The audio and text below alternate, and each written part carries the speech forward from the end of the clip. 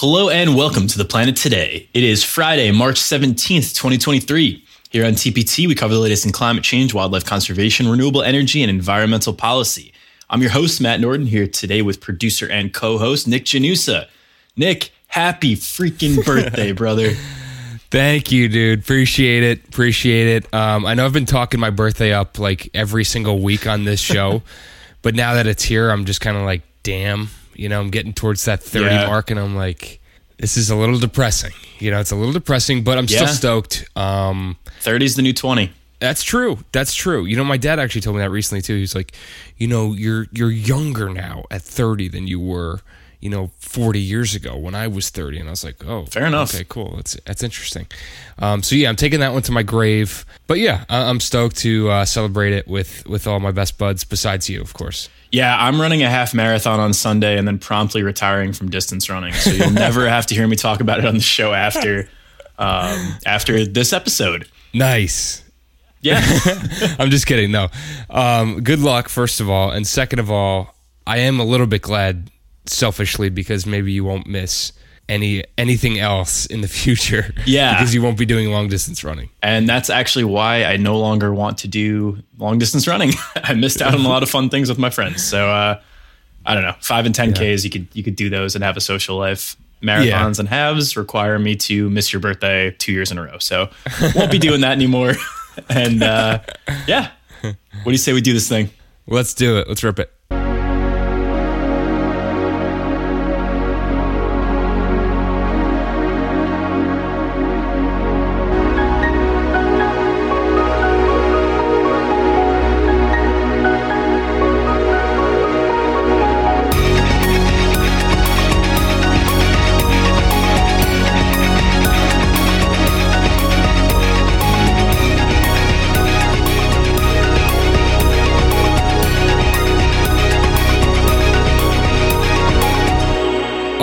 Time for our quick hits for the week. And the first one is by CNN's Elia Nilsson, who writes, Biden administration approves controversial Willow oil project in Alaska, which has galvanized online activism. All right, for me, this is disappointing news to start the week, as the Biden administration approved a decades-long oil drilling venture in the Natural Petroleum Reserve in Alaska. The Willow Project should generate 600 million barrels of oil over the life of the project, which will be great for energy production when the project actually starts producing oil, which won't be for another several years. The major downside is that this project will release 9.2 million metric tons of carbon pollution every single year, which is equivalent to adding 2 million gas cars to the roads, as this article points out. Senator Lisa Murkowski of Alaska praised the decision and said that this would add thousands of new jobs and billions of dollars in revenue for the state. Alaska's bipartisan congressional delegation and a coalition of Alaska Native tribes and groups also said that this would create a much-needed new source of revenue and jobs for the remote region. Which is totally fair, but the reason that I said this is so disappointing to me is because there were millions of signatures that were added to a change.org petition to stop the Willow Project from moving forward. Environmental advocates have been siding with climate groups and Alaskan natives that argue that the project would pose health and environmental risks. Earth Justice has been getting ready to challenge this decision in court and intends to argue that the Biden administration can protect Alaska's public lands by reducing carbon emissions. The Willow Project would directly add to those carbon emissions. ConocoPhillips, who owns the Willow Project, lobbied the Biden administration and the Interior Department for months to approve all 3 proposed drilling pads. The administration had looked into reducing this to 2 pads and reducing the projected oil extraction to 70%, but ConocoPhillips said the project wouldn't be economically viable without 3 pads. The project was initially approved by the Trump administration, and the Biden administration felt that they had few options to cancel or change the project. Yeah, and that's ultimately what this is coming down to. The more that I read about this, it seems like it was basically going to be a legal headache to reverse it. And for that reason, they kind of pushed it forward. So in tandem with this, President Biden made the entire U.S. Arctic Ocean off limits to future oil and gas leasing. New rules to protect more than 13 million acres in the National Petroleum Reserve in Alaska are reportedly on the way next. The Biden administration will move to protect up to 16 million acres from future fossil fuel leases. Alaskan Republican Senator Dan Sullivan said that these protections are a way to lock up the state, so we can probably expect the protections to be challenged in court pretty soon. Many environmental groups felt that the damage caused by the Willow Project won't be offset by the protection of the other Arctic regions. And that's sort of where I'm at right now. You know, it's great that if I was to just open up a newspaper or open up the internet and see that President Biden moved to protect 13 million acres in the Alaskan National Petroleum Reserve, I'd be ecstatic. Yeah. 16 million acres total from fossil fuel leases. I'd be very happy.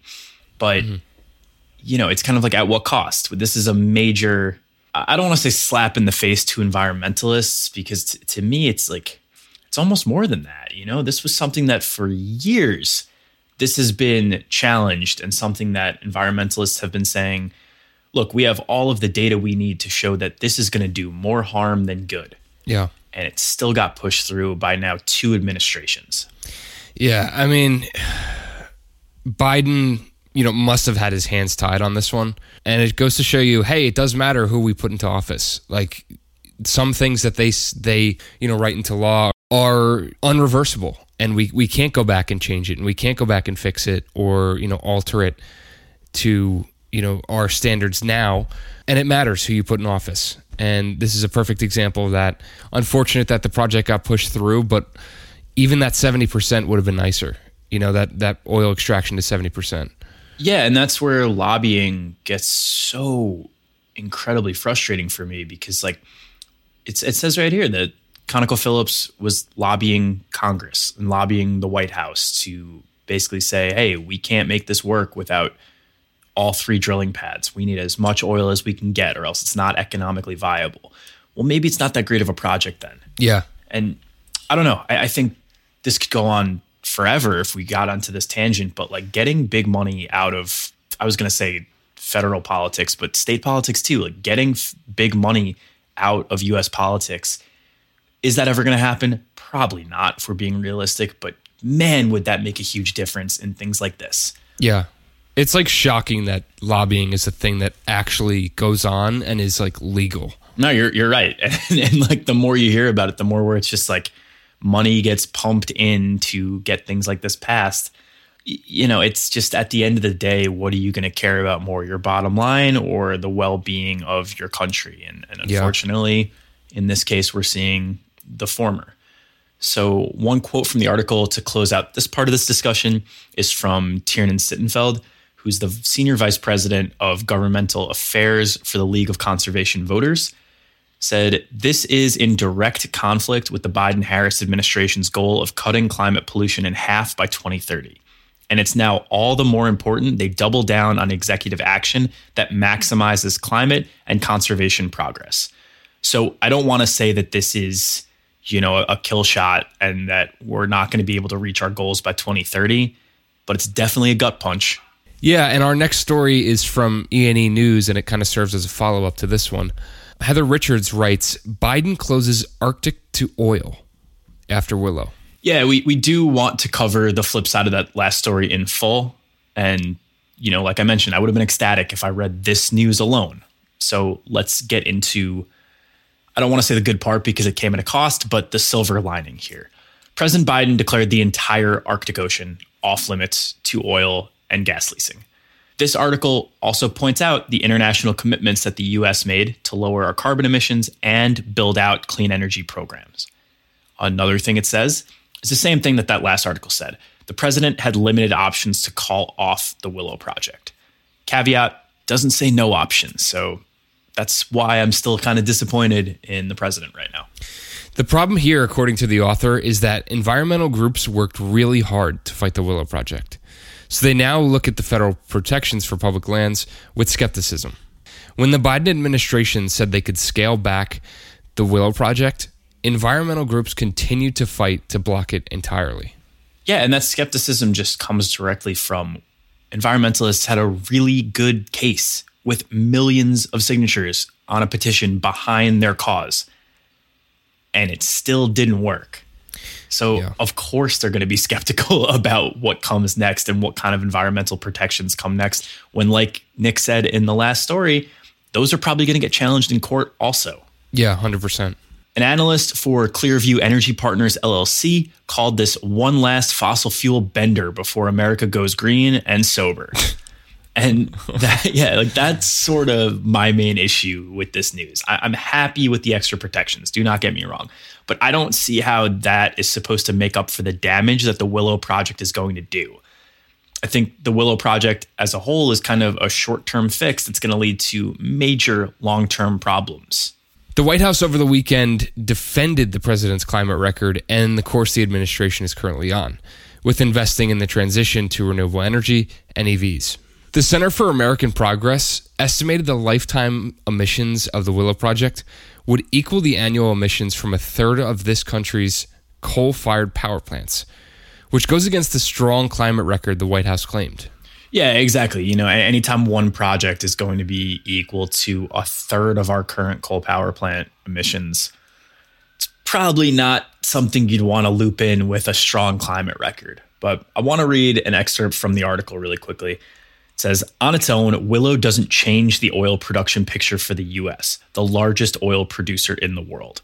But the project is significant in Alaska because it was viewed as part of a so-called renaissance on the state's North Slope. It's one of a handful of large oil and gas discoveries in the region in recent years that could help slow the decline of Arctic production that undergirds the state's economy and delivers direct income to all Alaska citizens in the form of annual checks.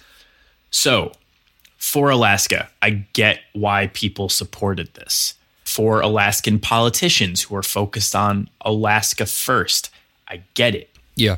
But you have to take the greater picture here and look at the country and look at the world and say, sure, this is going to kind of increase oil production. I mean, this says Willow on its own isn't going to change the whole picture for us. Yeah. But it boosts our oil production.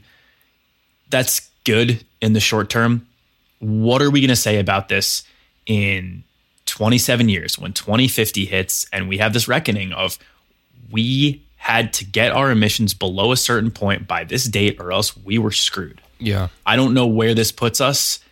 I just know that decisions like this one send us closer to not reaching those goals by 2050. Yeah. You said you don't know where it sends us, but it sends us backwards. Yeah. And like that's ultimately where we're going, where we're headed. This was a project that should have been stopped. And like you said, Alaska, like for people who are from Alaska, why would you not want this to go through? This is going to mean so many jobs and so much money for the state. It's a no-brainer for them. Of course they want it to go through. It's more about what are we doing to protect all the stuff we talked about last week, and I'm sure more of the stuff that we're going to talk about in this episode, the polar ice caps, continued warming, continued crazy storms. What are we doing to counteract that? Yeah, and like you said, this was one of those decisions that does set us back. So as a reminder, scientists say we need to keep global warming under 1.5 degrees Celsius to avoid the worst impacts of climate change. And if that can't happen, we absolutely need to stay under 2.0 degrees Celsius because that'll be bad, but not necessarily catastrophic. Every fraction of a degree counts when going from 1.5 to 2.0, and every fraction of a degree matters above 2.0. Currently, we are on pace for 2.1 degrees Celsius of warming at the very least. Not great.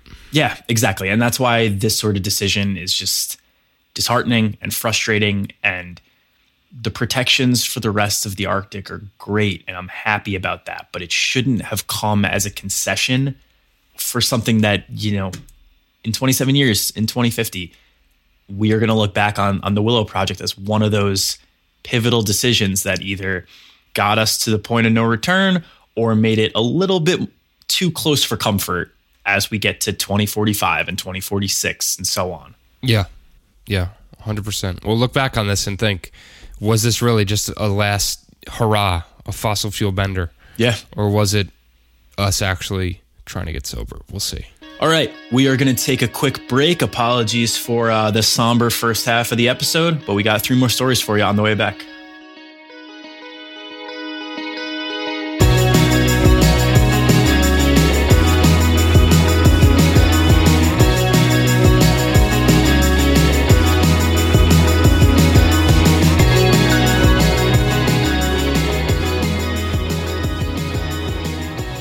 Today's episode of The Planet Today is brought to you by Valo Alta. Valo Alta's everyday handkerchief is a high-performance, daily-use handkerchief designed to help minimize your impact. Made in the United States from sustainably sourced Irish linen, capturing the material's historic craftsmanship and natural antimicrobial properties, handkerchiefs perfectly balance softness with durability and absorbency with rapid drying. Ideal for functional use in all settings, from the outdoors to routine encounters, their small and lightweight design makes one a must-carry for wherever life takes you. Build your own bundles from limited edition colors at valoalta.co and save 15% with code TPT at checkout. That's VALAALTA.co and code TPT.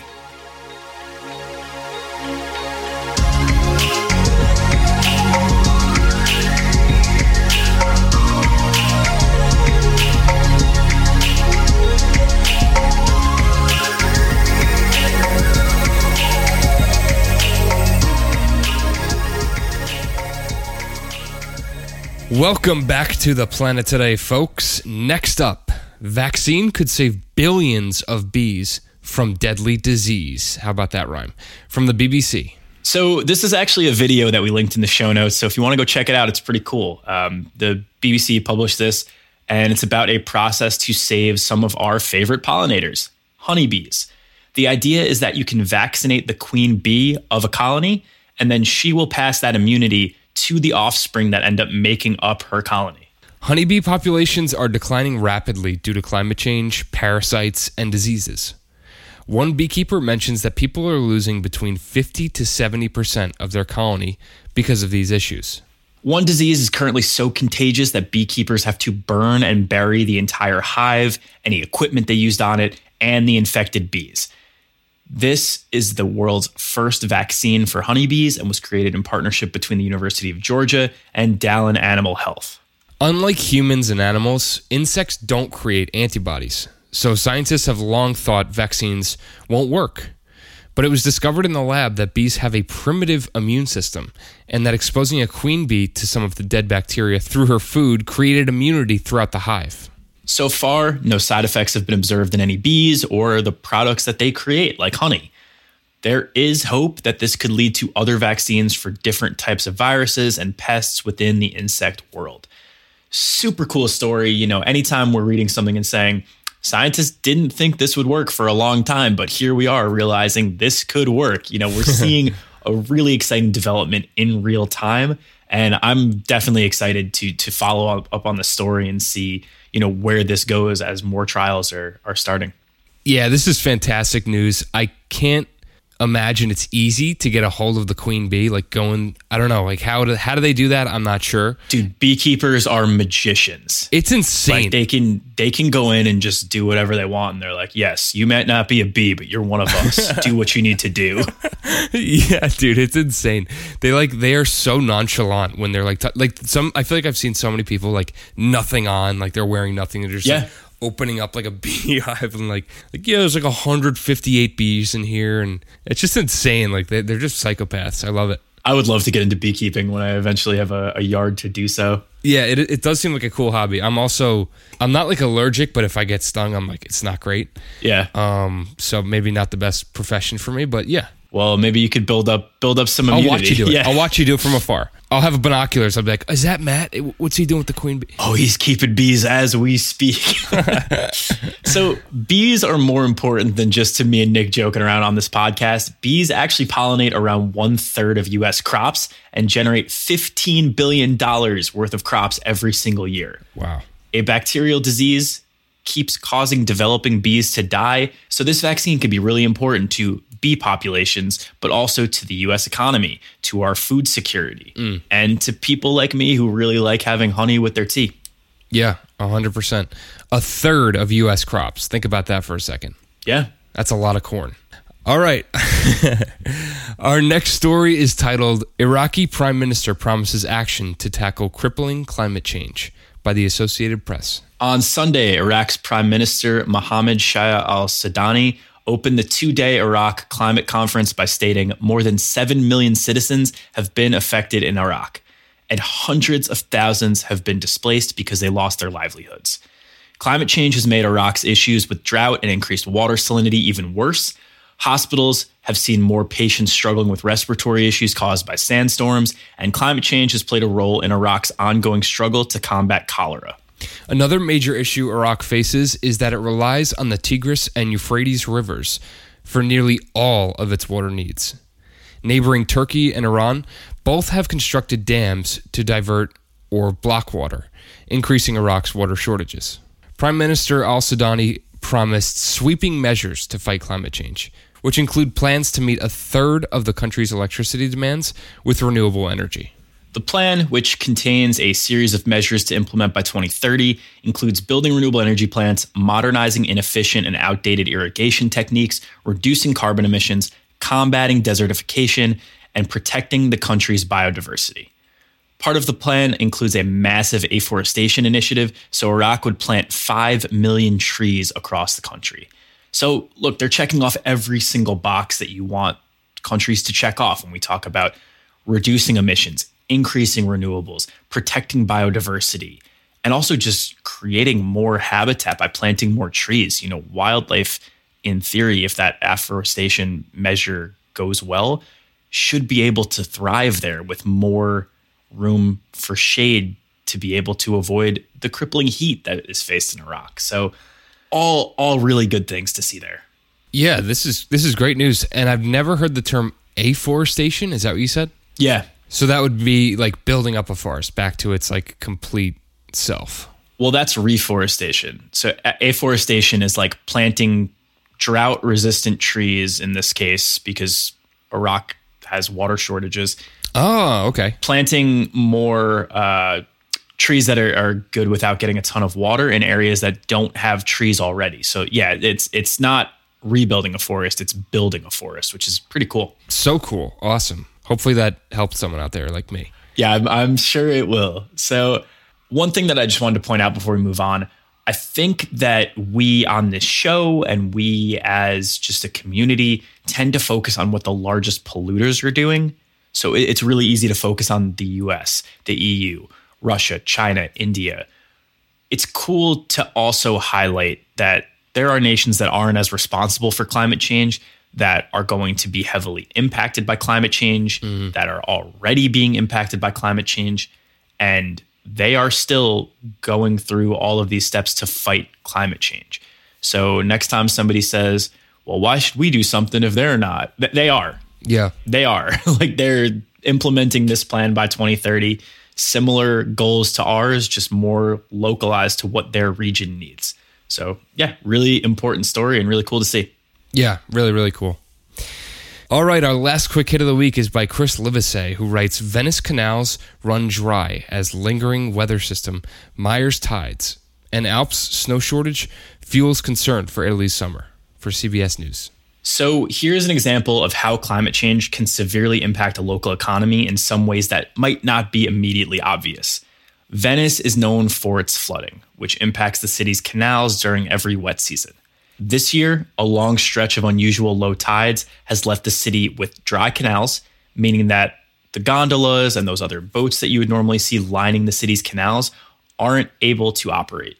Environmental groups warned that the Alps received less than half of their usual snowfall this winter, which means less snowmelt entering the rivers nearby, decreasing their water level.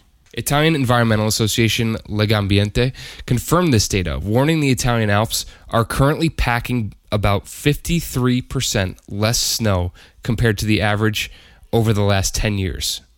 Part of the blame can also be placed on a high-pressure weather system that impacted Western Europe for weeks in early 2023. Alpine snow supplies the Po River Basin, which runs through the most populous and agriculturally productive region of Italy. The Po, Italy's longest river, runs from the Alps in the northwest to the Adriatic Sea. It is holding 61% less water than normal at this time of year, also according to Legambiente. This comes after a summer where Italy suffered its worst drought in 70 years and declared a state of emergency for areas around the Po River. Environmental scientists warn that climate change has increased the likelihood of both low and high water occurrences. This means that more low water events like we're seeing now can happen, but also intense flooding that can damage streets and storefronts can also happen. Yeah, it's just going to amplify the extremes on either end, unfortunately. Mm-hmm. Luckily, some rain has hit the region since this article was written in late February, but it will take a very wet spring and summer to make up for all the water lost from low snowpack this past winter. Yeah, I mean, this goes on the same path that so many stories that we've had on the show is. It's like climate change is going to exaggerate everything on either side. Doesn't matter. Yeah. And I'm thinking about the people who make their living, literally, in agriculture in that region, and even just in Venice on a micro scale, the Venice gondola drivers. Yeah. They have no work. And it's like we're getting to their peak tourism start, in like April, May. Yeah. So you really got to hope for some rain, and I'm certainly praying for it. Yeah, and that's sort of why I think this article is so important to highlight, is because when we think of the environmental fallout from climate change, we think of agriculture and farmland becoming more arid, or coastal communities getting flooded and, like the beaches start eroding, and that's how it impacts the local economy. Yeah. This is one of those things that maybe we didn't think about at first, but like you said, those gondola drivers, they need water in the canals to be able to operate and to be able to earn their livelihood. So climate change really does impact everything. And when we say everything, that's not an exaggeration. Yeah. So, sad story, one that like you said, I'm really hoping we get a lot of rain, but important to bring up. Yeah, and it's another thing I want to bring up is Venice is like, they're used to the flooding. Yeah. Like it's something that happens like pretty much every year. And it's gotten to the point where like there are some wine producers in Venice that have crops, like their grapes are completely resistant to the flooding. Like it doesn't matter about the flooding. The crop is resistant to it. And because of it, the wine tastes, way more salty or, something like that. I can't remember specifically what it tasted like, but it's just a really cool thing to show like adaptation can happen, but not in the exaggerations that we're getting now, Yeah. If the flooding gets way worse, it gets to a point where, it's a lot harder to adapt. Exactly. Yeah. All right. We didn't really have time to get to this week just because of the recording schedule, but sneak peek for next week. We are going to be talking about a really exciting story that is just strictly good news. The EPA is cracking down on toxic PFAS, forever chemicals, in drinking water for the first time ever. Nice. So make sure you come back next Friday to hear us talk about that. Before then, this upcoming Monday, we will be back for March's interview with Dr. Ruth Backstrom, whose book, Igniting a Bold New Democracy, Empowering Citizens Through Game-Changing Reform, comes out March 30th. Until then, go give the show a 5-star rating and review wherever you can. Follow our socials at Planet Today Pod, and you can follow me on Twitter at Matt Norden. Nick Janusa produces our show and makes all of our music. Nick, where can people give you a birthday present by giving you some more listens? You can do that by going to soundcloud.com/BudlinCape, and that is BUDLYNCAPE. Go check me out, y'all. Especially because it's his birthday, go bump some Budlin Cape this entire weekend. Happy birthday, Nick. Our logo is made by Kaylee Viets. Have a great weekend, everyone, and we will catch you right here on Monday. Thank you, and peace.